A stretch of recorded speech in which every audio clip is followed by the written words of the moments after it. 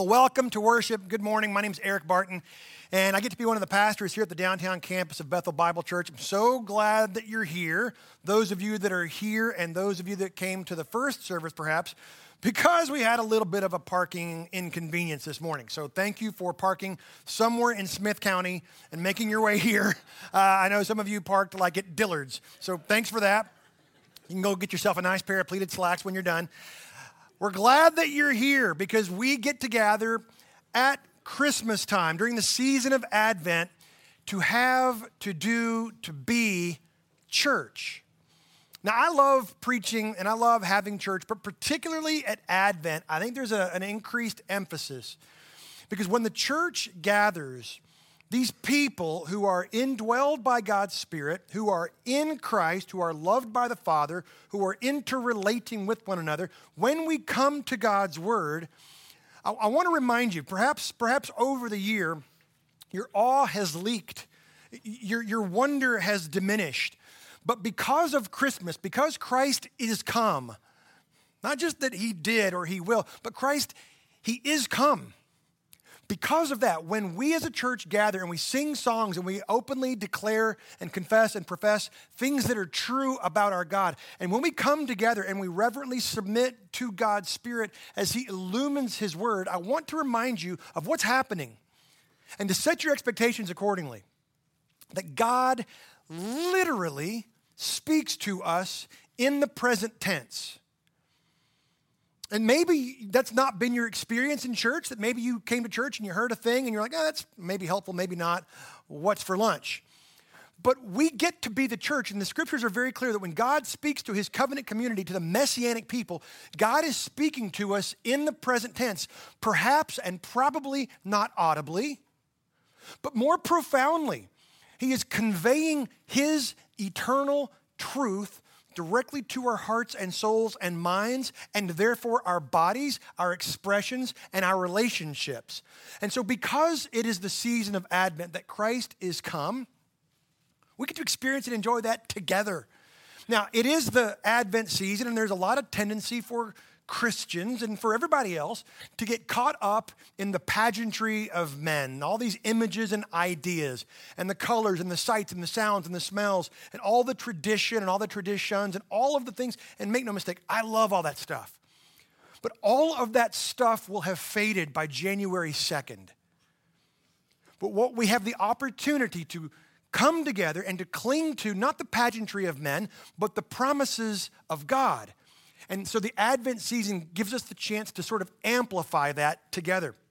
I don't know if you've given much thought this season, probably you have, at least tacitly or subconsciously, at what you would like most to receive this Christmas. Maybe there's some new gadget, maybe there's an upgrade of a device, a new vehicle, some sort of whatever it might be, and you think, if I had that, if I could just have that or those, then I'd be complete, I'd be happy, I'd be fulfilled, I would finally have everything that I needed.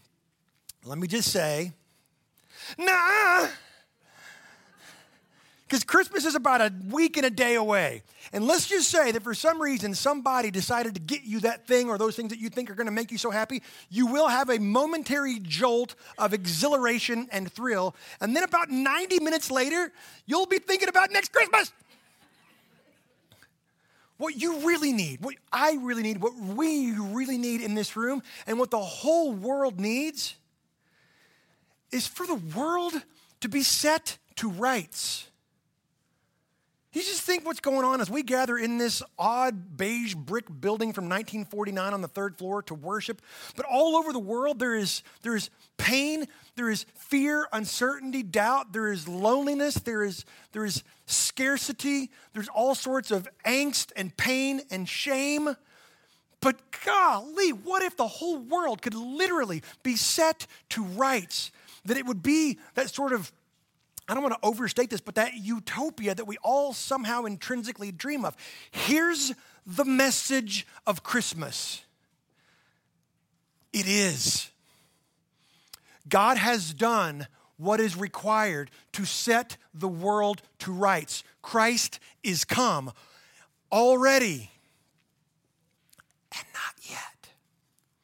And so we live in this in-between, this liminal space that God has done, the ultimate Christmas fulfillment, this ultimate Advent supply of what we need most is for our detriment, our depravity, our darkness, and our death to be undone. And God has done it in Christ. He redeems us to himself and to one another. So this Advent season, we're going to continue to study the genealogy of Jesus, as we've already heard sung, because there is some motif that we get to see God's surprising grace. Though our sin is much, his grace is more. Though our sin is much, his grace is more. And we see that as we begin to read the story of the resume of Jesus. And we've done this for several weeks already. We're going to do it again this morning. Here is the beginning of the resume, the genealogy of Jesus. Matthew chapter 1, beginning in verse 1. The book of the genealogy of Jesus Christ, the son of David, the son of Abraham. Again, it's the very first verse in our New Testament. And I'm bursting when I think I get to preach this every Advent season in some way. It's the very first verse. Why? Because the world was dark and it was dying and it was depraved and all sorts of deceit and debauchery were occurring all throughout the season, the times of the Old Testament. But God had promised to a man named Abraham, I'm going to set the world to rights through you, Abram. The disparity between people groups, the disparity in relationships, the dissonance and the static and the animosity and the aggression. I'm going to resolve it through you, Abraham, and there's going to come one who will be a righteous king who represents the realm, and he's going to be the one who will do it. And for thousands and thousands of years, the people of Israel waited until there's 400 years of silence in which God does not speak. And then Matthew says, you guys, the one who will execute and accomplish the promises made to Abraham has come. He is Jesus, the Christ, the son of David, meaning he is the king. He is the fulfiller of the promises made to Abraham. That's just verse 1. Verse 2. Abraham was the father of Isaac, Isaac the father of Jacob, Jacob the father of Judah, and his brothers, the yada yadas, Darrell and his other brother Darrell. And Judah, the father of Perez and Zerah, by Tamar. We talked about Tamar 3 weeks ago in Genesis chapter 38. And Perez, the father of Hezron, and Hezron, the father of Ram, and Ram, the father of Amminadab, and Amminadab, the father of Nahshon, and Nahshon, the father of Salmon, and Salmon, the father of Boaz, by Rahab. We talked about Rahab from Joshua 2 weeks ago. And Boaz, the father of Obed, by Ruth. We talked about Ruth last week. And Obed, the father of Jesse, and Jesse, the father of David, the king. And David was the father of Solomon by the wife of Uriah. This resume of Jesus, not what he's accomplished or even what he's capable of accomplishing, but who he comes from. Not the great grand matriarchs of Israel, not Sarah, wife of Abraham, not Rebekah, wife of Isaac, not Leah and Rachel, the wives of Jacob, but these Gentile women who are in large fashion, they are victims. They are the recipients of a treacherous treatment by a Jewish man.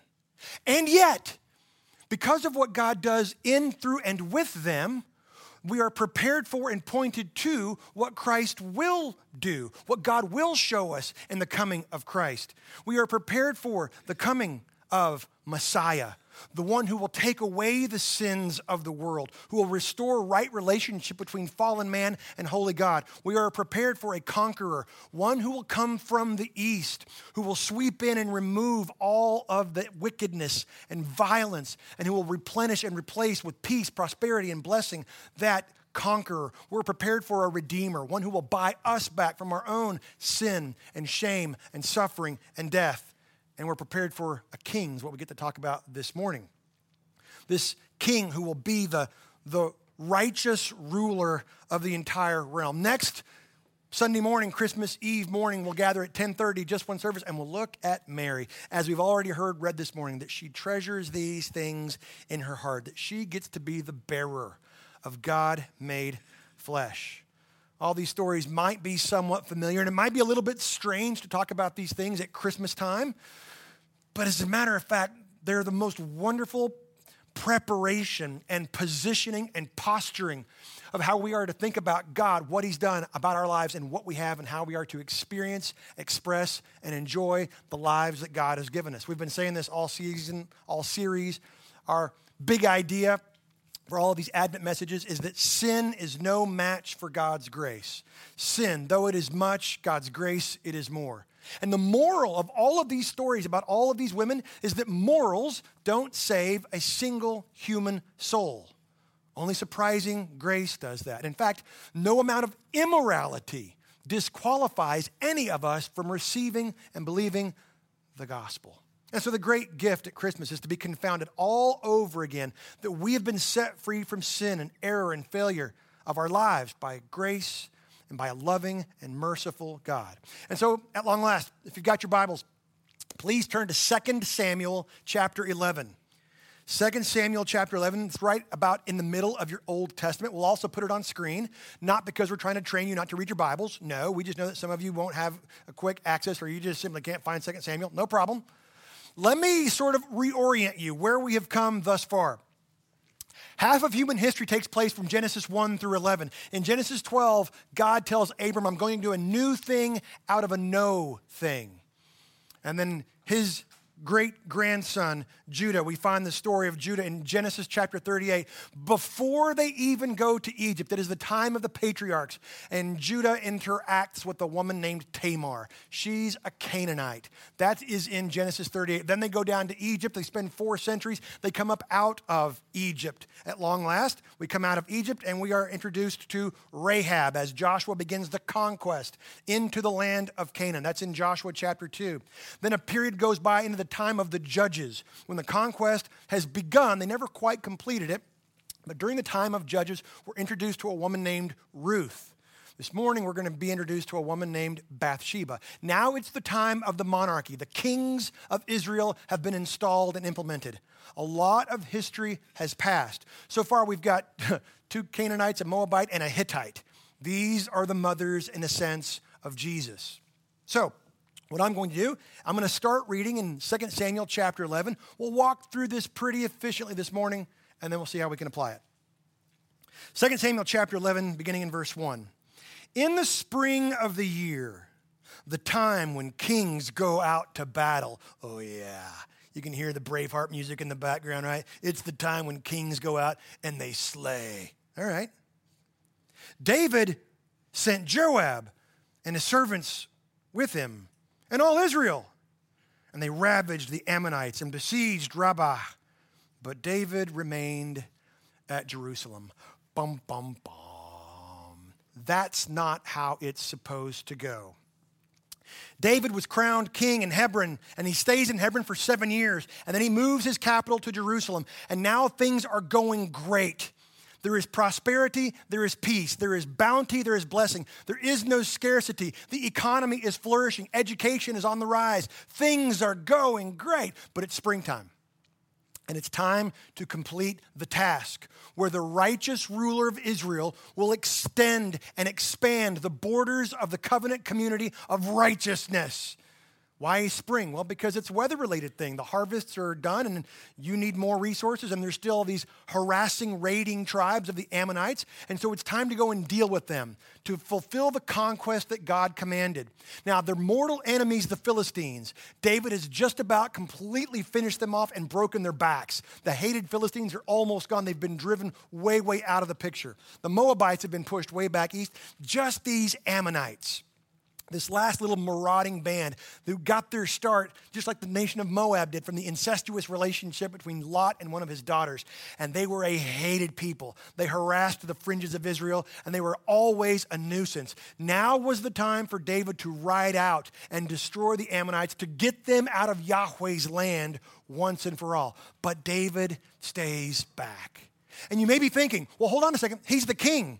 Should the head of state ride into battle? Don't be thinking about ours. Not a good idea. I don't want to hear your emails. No. In those days, the king led the people into battle. Why? Because he was the righteous one. He was the implementer of righteousness in the realm. And if the king should die, that was God's business. It's not the king's project to keep himself alive. He was to righteously rule on behalf of God for the people.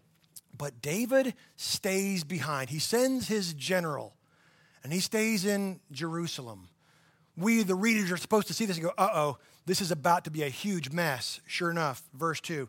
It just so happened. This is no coincidence. This was calculated. This was planned. It just happened. Late one afternoon, when David arose from his couch, you get this? It's late afternoon, early evening, and my man just now wakes up. Like, you're the king. You've got things to do. You should be out righteously ruling. Nah, he throws the bag of Funyuns off. He turns off the video game. He yawns. Mom, I'm hungry. This is the king of Israel, just now getting off of his couch. What we're being told is he is idle because everything is prosperous, everything is plenty, and he has nothing to do. Danger, danger, danger. Prepare for the nuclear warhead that is about to go off in your soul. Now, the reality is most of us pine for, we pray for times of prosperity, times of plenty. And what we're essentially saying often is, God bless me so much that I don't have to trifle with you anymore. And God loves you so much that he will never allow that to happen. He knows that when we are idle, when we have nothing else to strive for, to vie for, that we will do what David will do. Watch what it says here in verse 2. It happened late one afternoon when David arose from his couch and was walking on the roof. Bad translations. Not just that he was walking. He's aimlessly meandering, looking for something to do. He's bored, and that's bad. He's not just going from point A to point B. Oh, he's on his roof. It's late in the afternoon, and he's looking around for something to occupy his mind and his time. He was walking on the roof of the king's house, that he saw from the roof a woman bathing, and the woman was very beautiful. It just so happened. By the way, this expression, very beautiful, is very rare. It's only said of a few women in the whole of the Bible. It is said of Rebekah, wife of Isaac. It is said of Queen Vashti of Persia. It is said of Esther, and it is said of Bathsheba. That's all we know. And she just so happens to be on her roof bathing. You might be thinking, there he is up on top of the roof like our building here, and he looks across Broadway, and he sees way over there, and no, David lives right here. You can go there today and stand right there in David's palace in the old city in the south of old Jerusalem, and Bathsheba's house is right there.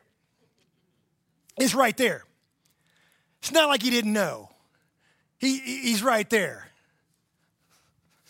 And there she is, and she happens to be bathing, and oh, she was very beautiful. She wasn't just fine. She was fine. You put that many eyes in fine, you're in trouble, okay?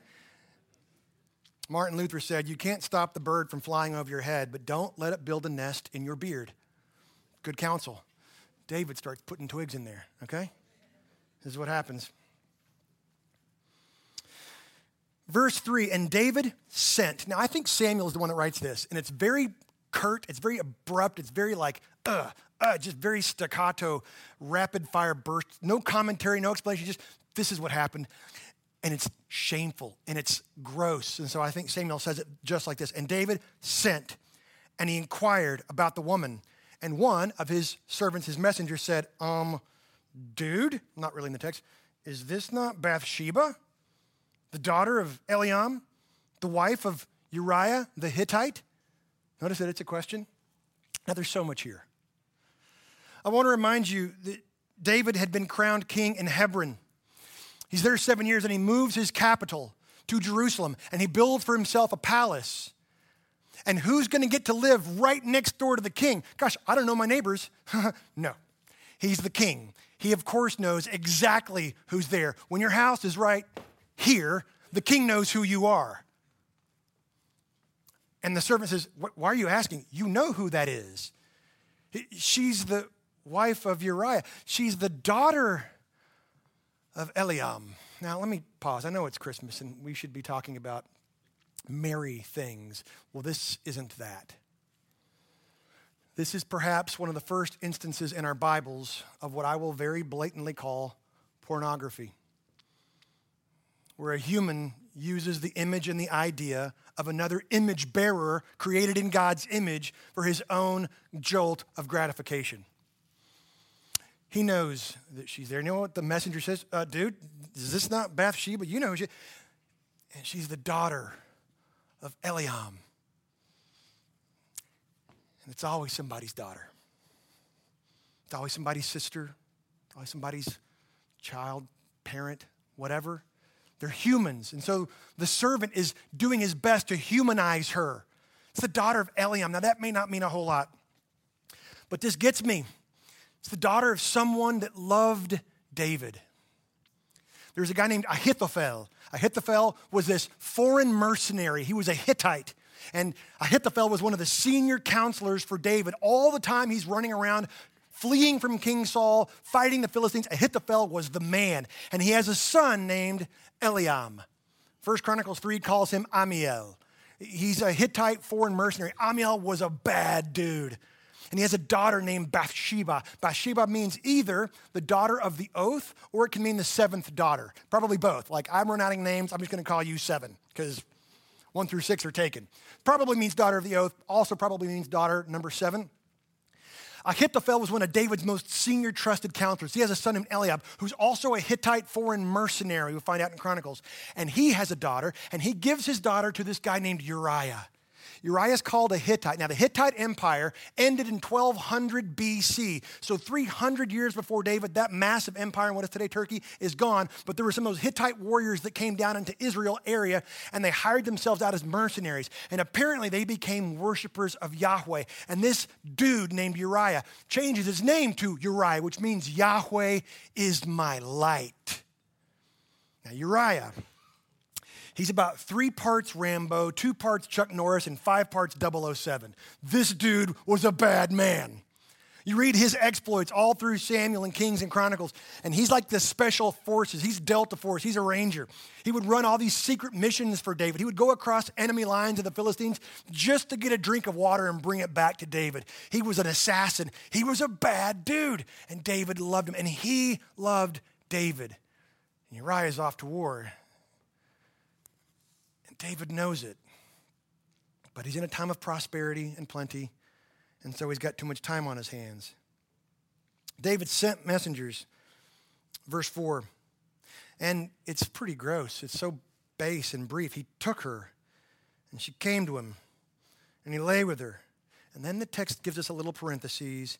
Now, she had been purifying herself from her uncleanness. Then she returned to her house. What's the point? What's about to happen cannot be pinned on Uriah. He wasn't there, and she's just been purified. And so what's about to happen can only be pinned to David. This is what Samuel is saying. Verse 5, and the woman conceived, and she sent, and she told David. In English, 3 words. In Hebrew, it's only 2. I'm pregnant. And that is the only words this woman speaks in our Bible. I'm pregnant. Now, there's been a lot of people that have said, wait a second. This was entrapment. She knew who her neighbor was. She knew that the king was her neighbor. She knew that the king was not at war as he should have been. She shouldn't have been up there bathing as she was. And she shouldn't have been demonstrating a purification ritual as she was. Perhaps, maybe. Here's the point. That's conjecture. The text never, ever, ever hints to that. We're not told. What the text tells us over and over again is that David is at fault. This is all on him. She responds back to him simply 2 words, I'm pregnant. So David sent word to Joab. Do you see the progression? I saw, I took, now I'll cover, now I'll fix. Like most of us, particularly in the male varietal of our species, we tend to think, I can fix this. I can undo this. No. The human problem requires a divine solution. So he's going to try to come up with this elaborate plan to cover his tracks, and it just gets from bad to worse. David sent word to Joab, his general, send me Uriah the Hittite. And Joab sent Uriah to David. When Uriah came to him, David asked how Joab was doing and how the people were doing and how the war was going. Then David said, did you notice what happened? He never even gives him a chance to answer. Hey, how's your mom and them? How's this? How's the job? How's the family? Hey, listen, I got you. Doesn't even want to hear the answer because David's only thinking about David. This is the righteous king of Israel. Verse 8, then David said to Uriah, go down to your house and wash your feet. Now, that's strange advice. I mean, it's good advice, fellas. Don't get me wrong. I'm always going to advocate you washing your feet, okay? What's going on here? The soldiers of Israel were under a covenant with their king that while they are at war, they will not go have any R&R, let's say. No rest, no relaxation. They are on task.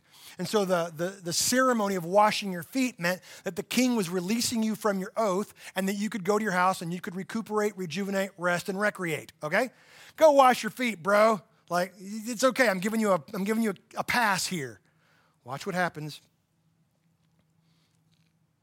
Go wash your feet. And Uriah went out of the king's house, and there followed him a present from the king. So David was like, here, and take these fig Newtons, or whatever it was. I don't know.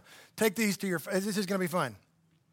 But Uriah slept at the door of the king's house with all the servants of his lord and did not go down to his house. When they told David, Uriah did not go down to his house, David said to Uriah, don't. That's not really in there, but what? My plan's not working? No, it isn't. Have you not come from a journey? Why did you not go down to your house? In other words, that's what I would have done. When I'm hot and tired and cranky and fussy, I want a snack and I want to go home. Not Uriah. Uriah said to David, this is amazing. The ark, meaning the presence of God, and Israel and Judah dwell in booths, and my lord Joab and the servants of my lord are camping in the open field. Shall I then go to my house to eat and to drink and to lie with my wife? As you live and as your soul lives, I will not do this thing. There's a Gentile whose name means Yahweh is my light, behaving like a righteous king of Israel. There is a king of Israel behaving like a pagan Hittite. It's astonishing and so surprising. Then David said to Uriah, remain here today also, and tomorrow I will send you back. So Uriah remained in Jerusalem that day and the next. And David invited him, and he ate in his presence and drank, so that David made Uriah drunk. Way to go, Dave. And in the evening, he went out to lie on his couch with the servants of his Lord, but he did not go down to his house. Even inebriated, he's evidencing and expressing more righteousness than the king. In the morning, David wrote a letter to Joab, and this is perhaps the most cruel thing in the entire chapter, and sent it by the hand of Uriah. Signs a warrant for his execution and has him deliver it himself to his general. It's absolutely brutal.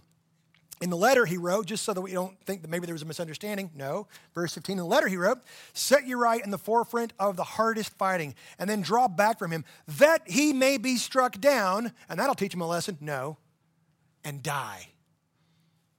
Premeditated, cold-blooded murder.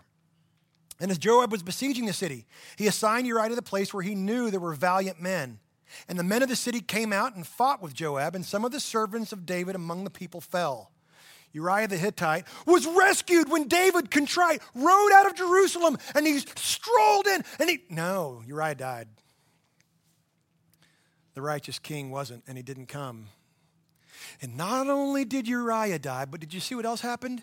Several other innocents also died. So we like to tell ourselves that sin is a victimless crime. I can do whatever I want. No, sin always splatters. Sin always gets on somebody else. There is no victimless sin. David had been listening to the whispers in his mind that said, hey, you're David. You deserve this. You are worthy of this. You're not getting enough. You have everything. You need a little bit more. And so he sins, he grasps, and he takes, and several people suffer. Some even die. It's absolutely tragic. Then Joab sent and told David all the news about the fighting. And he instructed the messenger, when you have finished telling all the news about the fighting to the king, then if the king's, it's really when when the king's anger rises. Why does he say that? Well, Joab knows his king. Joab knows his buddy David that he used to go to war with. There was a time when they were told that King Saul had been killed in battle with the Philistines. And so what does David do? He killed the messenger. David does not like getting bad news. And so Joab says, look, buddy, I'm sorry. You're the one that's going to have to go and tell David that the fighting got pretty intense and that his next door neighbor and probably very best friend in the world is dead. When the king gets mad about this, and if he says to you, why did you go so near the city to fight? Did you not know that they would shoot from the wall? Joab knows that he's going to ask you about this. And this is what's really amazing. Verse 21, Joab knows David so well, and Joab has probably heard David say this very thing before. He's going to quote, knowing that David's going to quote from the book of Judges. He's going to refer to a story of Gideon, when Gideon's son, Abimelech, which means my father is king, when Abimelech goes to fight and he's killed. And so Joab knows David well enough that David is going to reference this story. Joab says, when David says to you, who killed Abimelech, the son of Jerubasheth, that's another name for Gideon, did not a woman cast an upper millstone on him from the wall so that he died at Thebez? Why did you go so near the wall? Then, messenger boy, you shall say, by the way, Uriah's dead too. Joab knows how this is going to go. He's going to get mad, and you let him know, hey, Uriah's dead. Mission accomplished. So the messenger went and came and told David all that Joab had sent him to tell. The messenger said to David, the men gained an advantage over us and came out against us in the field, but we drove them back to the entrance of the gate. Then the archers shot at your servants from the wall. And you can see David saying, like, you did what? What? Some of the king's servants are dead. And also, your servant Uriah the Hittite is dead also. Because he knows what's about to come. He's ready, flinching for impact from David. But Uriah is dead. Oh, I've done it. I've gotten away with it. Nobody is the wiser. Nobody knows anything. David said to the messenger, thus shall you say to Joab, do not let this matter displease you. For the sword devours now one and now another. The ball bounces how it bounces. Let bygones be bygones, Joab. By the way, Joab had traveled for years and years with Uriah, would have known this guy well, but he honors and follows his king. Strengthen your attack against the city and overthrow it, and encourage Joab. Now, when the wife of Uriah heard that Uriah, her husband, was dead, she lamented over her husband. Can you imagine? She already knows that she's pregnant. She had no choice. When the king sends, she has to comply. She already knows that she's pregnant. Everybody knows that her husband hasn't been near her. She is now completely defamed, damaged goods. And so she is alone. But the mourning was over. David sent and brought her to his house, and she became his wife and bore him a son. But the chilling end of chapter 11, the thing that David had done displeased Yahweh, and that's never good. Now, maybe you're familiar with the story. You might know that in chapter 12, Nathan the prophet comes to David, and he tells him a story. Once upon a time, there was a poor man, and the poor man has a little lamb. And he loved the lamb, and he took care of the lamb like it was his own child, and he caressed this little lamb and just nurtured it and cared for it and fed it out of his hand, and he loved this little lamb. That's all that he had. But then a rich man came. And the rich man had many, many, many sheep, but he was about to be visited by another wealthy stranger. And so the rich man came and took the poor man's lamb, and he killed it, and he served it up to his visitor so that the poor man had nothing. And David becomes enraged at the story. And he says, that man must pay. He must repay fourfold, and he must die. And Nathan says, oh, you the man. No, he doesn't say it that way. He says, you are that man. And David repents. He covers himself in sackcloth and ash, and he calls out to Yahweh, and he prays. And he writes poetry. He writes Psalm 51, and he writes Psalm 32, openly confessing his error and how he had drifted away from the path of Yahweh. Yet it's a powerful story. Sin was much, but grace was more. Sin is no match for God's grace. So what do we take away from this? To prepare our hearts for the coming Christmas season and for the rest of the year. 3 quick points. Number 1 goes like this. sin is not a surprise. Sin is not a surprise. The story of Bathsheba and her inclusion into the genealogy of Jesus is a tragic one that had consequences for generations. But the shame of it is not against her, it's against David. And he didn't get there overnight. It was a long time in the making. Way back in 2 Samuel chapter 5, verse 13, I mentioned already that David was crowned king in Hebron. And the very first thing that he does when he's crowned king in Hebron, 2 Samuel 5:13, is he takes for himself many wives and concubines. No, the reader's supposed to go, are you kidding me? That's the one thing God said do not do. Why? Because people would marry for security and financial gain and protection and alliances because they didn't trust in God. God said, you don't ever have to do that. I am your security. I am your strength. I am your protection and your provision. David is crowned king and he goes, you'll do, you too. And we're supposed to be horrified that that's how he begins his kingship. But not only that, earlier than that, in 1 Samuel chapter 8, Samuel tells the people of Israel, you're not going to want a king. I know you think that you do because all the nations do, but this king is going to take your sons and your daughters. This king is going to take for himself many wives and concubines, and his heart will be led astray. And sure enough, but even earlier than that, Deuteronomy 17, God tells Israel that her king must not take many wives and concubines, lest his heart be led astray. David had been walking on this path of darkness for a long time. You might say dropping flagstones and paving stones so that what happens on the roof didn't happen overnight. It was a long time coming. It was in a sense destined to happen because of the corruption of the world and the fallenness of the human heart. The deck is simply stacked against a human soul. We are by nature, Peter says in the book of Acts, we are by nature God haters, and we are prone to rebel in all sorts of ways. It is our default behavior, and apart from God's grace, it is the very best we can do. And the seasons of plenty and prosperity are often the most conducive to our wandering away from the path that God intends for us. Which leads me to point number 2. The best of men are men at best. You ever think about that? This is David, the king, the man after God's own heart.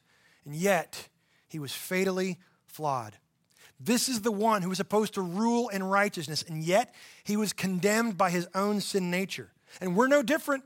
We are certainly no better left to our own devices. Apart from God's grace, the very best we could hope for would be a mild morality that is really only coming out of fear and pride. Paul tells us in 1 Corinthians chapter 10, which we'll be looking at in the middle of January, be careful when you think that you are above sinning.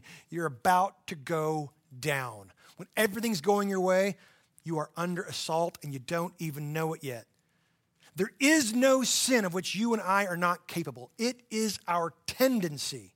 Not only was David not holy in his conduct, he wasn't even as moral or noble as a Hittite guy named Uriah. And yet, into this context comes Jesus the Christ.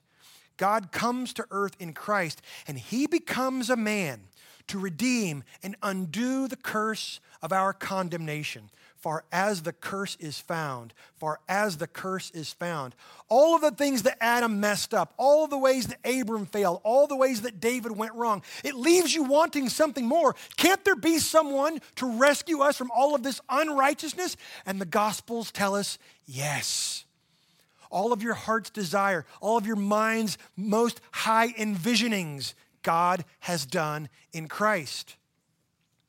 That stain of sin is a part of God's family heritage in Christ. The extent of his reach and the depths of his grace are astonishing. And that's because, point number 3 goes like this. God is not ashamed of you. God is not ashamed of you. Perhaps you listen to voices in your head, sometimes out loud, sometimes just in your subconscious, calling you damaged goods, dirty, broken, used up, misdirected, or maybe my favorite, wasted years and energy. You think, what have I done with my life? Maybe that should be on all of our business cards. And yet, God's grace is so surprising. Receive this at Christmas. The glory and the good news of Christmas is that despite all the reasons for him to be ashamed, God is neither ashamed nor disappointed with me and you. There is no such thing as having gone too far. ever from God's grace. Of course, there are consequences. Sin splatters. The baby born to David and Bathsheba dies, and it's horrible. But no matter who we've become or what we've done, God is not threatened. Not only that, he does not blush at that from which we have been redeemed. Our sin and wreckage is a part of his story of redemption and ours. Who else would include the characters that he does in his resume? Only the one who is in no way threatened or ashamed of it. God is not trying to convince the angelic realm that we're a sweet moral family that has its act together. Hardly. We're the most awkward family ever, and God is crazy about us. So when we come to church to do and be church, it is that awkward, awesome family photo of all of these misfit toys that God is absolutely crazy about. As proud as God the Father is of his son Jesus, he is the same feelings about us. Really, this is what it means to be in the family of God, loved and cherished and adored in the midst of our dysfunction, not merely tolerated or accommodated. God loves you. See, sin is no match for God's grace. All of these stories that we've been studying through the whole Advent season are pointing us to Christ as Messiah, as conqueror, as redeemer, as king. Next week we'll look at Christ as the Son. This is Matthew's whole point in the genealogy. Now, all this series we've been walking through verses 1 through 6. I think it's time now to finally frost the cake. I'm not going to read all of this, but the genealogy of Jesus continues in chapter 1. In chapter 2, he'll give us the Christmas story. But in chapter 1, he's establishing the lineage, the heritage, and the resume of Jesus. So I want to continue on, but this time I want to pick up in verse 17 of Matthew chapter 1, verse 17, because Matthew continues to walk down all these different names, all the way through to the coming of Christ. And so in Matthew 1, verse 17, he says, "So all the generations from Abraham to David were 14 generations." Abraham to David, 14 generations. And from David to the deportation of Babylon, 14 generations. And from the deportation of Babylon to the Christ, 14 generations. Is Matthew just got some extra parchment and some time on his hands, just wants to do some math games? No, clearly not. He's telling us something marvelous. All through the Old Testament, God is revealing his plan of redemption in groups of sevens. So what Matthew is saying very intentionally, very directly, hey, look, 3 groups of 14, that's 6 groups of 7. There have been 7 generations of wreckage, and 7 generations of wreckage, and 7 generations of wreckage, and 7 generations of wreckage, and 7 generations of wreckage, and 7 generations of wreckage. And then Christ is that 7th generation. Christ is come. He is the Son of David. He is the son of Abraham. He is the one that our hearts hope for. And Matthew is trying to shout off the page, you guys, Merry Christmas. He has come, and he is the universal king of the cosmos, and he is setting the world to rights. And that should change everything about how we are married, about how we parent, about how we are neighbors and friends and coworkers and community members. He's done it. We get to live like that's true. We get to look at our world like that's true. We get to love in our world like that's true. This is the message of Advent. I hope you get the new 15. It's made out of titanium. Good for you. God in Christ is setting the world to rights.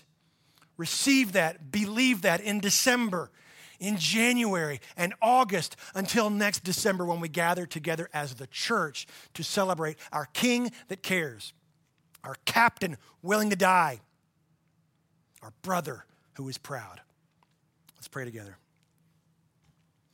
Father, we thank you for who you are, for what you have done in Christ to redeem us to yourself and to one another. And I pray if there's anyone here this morning who has stumbled into an awkward beige brick building on the 3rd floor a week before Christmas, if they don't know you, would you lead them irresistibly into a saving knowledge of your Son, Jesus, that they would believe that the Christ has come, that he is who he said he was, and he did what he said he would do. And he offers to take away the sin not only of the world, but of that particular person. May they be persuaded, and may their world be transformed by the coming of our Christ as we eagerly await his return. And for the rest of us, Father, would you remind us that though our sin is much, your grace is more.